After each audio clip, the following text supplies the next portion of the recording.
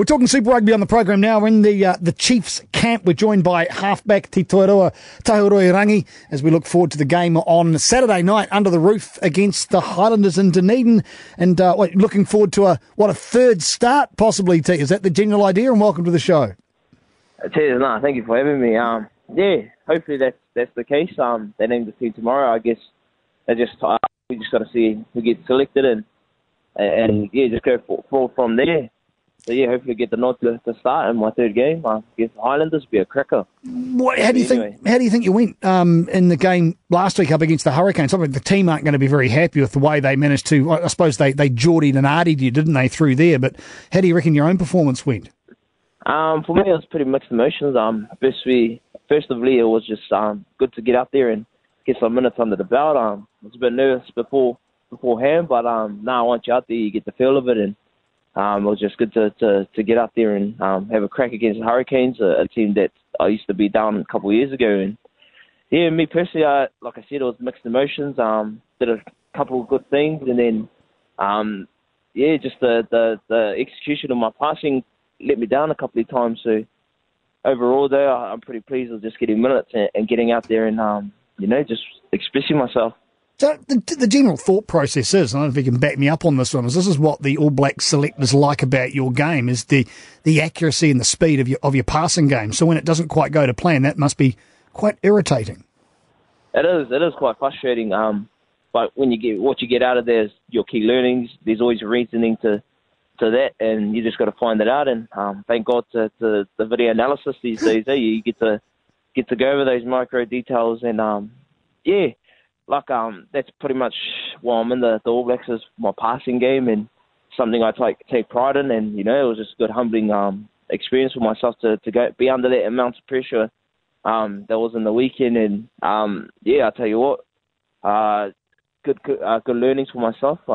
Obviously, the execution of my pass a couple of times let me down, but the reasoning was missing something in my process, and that's what I pride myself on, and that's what it won't happen next time, I guess. It's been an interesting year for you in the fact you were named in that foundation squad, and since we found out that was basically based on what happened last year, yet you found yourself playing club rugby as an All Black, if you will. Talk us through how that actually occurred to you. For me it was just trying to get some minutes, and I asked the coach if I could take the opportunity just to go back. It was actually Newfoundland Old Boys' 100th year as a club, so it was a good opportunity for me to go back and spread the love of Chiefs Mana and get amongst the community and get amongst the club that's helped me through my journey. And it just all came about when I asked Coops, and he gave me the nod, which I was happily took over and just went back through and tried to gain some confidence out of that club rugby. Ended up playing on the wing, and it didn't go too bad. It was just to get some confidence and get back to a club that's helped me during my journey. How do you feel about the way you've been treated, or the lack of selection around this year with the Chiefs? As you said, you've only started 2 games this season. You are part of that All Black squad. Where's your fit? Where do you stand at the moment, do you think, in the pecking order, and what chats have you had with Colin Cooper about that?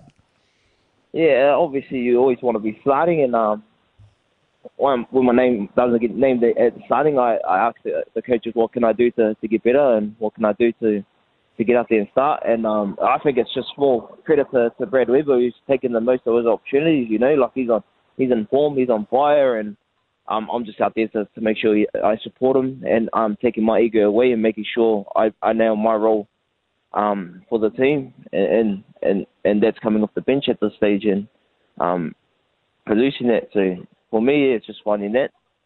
At the end of the day, it's a 23-man team. Not just the starters win the game; it's the guys coming off the bench.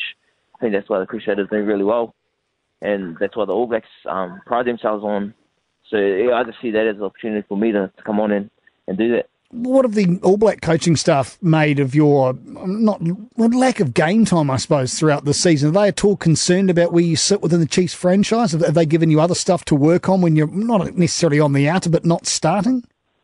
For me, it is having those chats with the coaches and seeing what they want me to do. They're pretty they just tell me, it's out of their control what the selection is and it looks like, and it's pretty similar to what I'm doing anyway for the All Blacks, coming off the bench and trying to make sure I get those, whether it's 10 or 20 minutes, trying to maximise my opportunities, and just all they really want from me is just, because I'm in the team for good passing, is make sure that's my first thing first, that's the bread and butter for me, has been having that quality of passing and speed to ruck.